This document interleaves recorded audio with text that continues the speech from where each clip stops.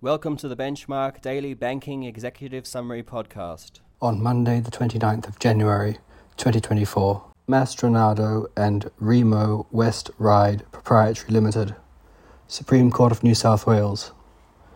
A caveat cannot be lodged to protect a mere contractual or personal right.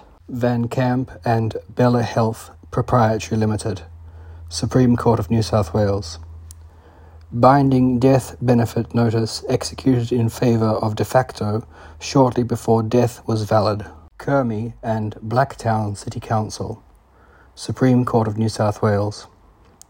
Allegedly dangerous dog under sentence of death permitted to return home on terms, pending appeal.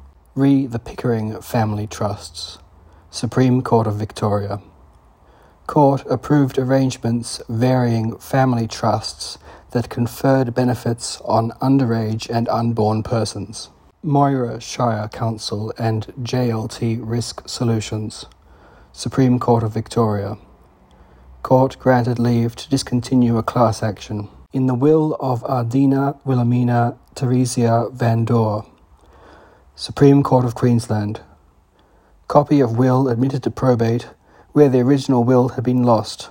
Port Adelaide Salvage Proprietary Limited and Barry, a public officer. Supreme Court of South Australia. Convictions upheld relating to conducting a waste depot and assaulting an EPA officer.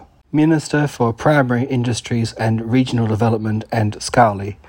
Supreme Court of South Australia. A fishing licence holder did not have exceptional circumstances justifying an increase in his quota. Pritchard and M68 Legal Proprietary Limited, Court of Appeal of Western Australia.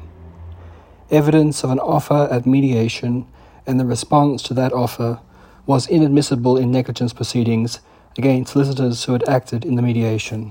Thank you for listening.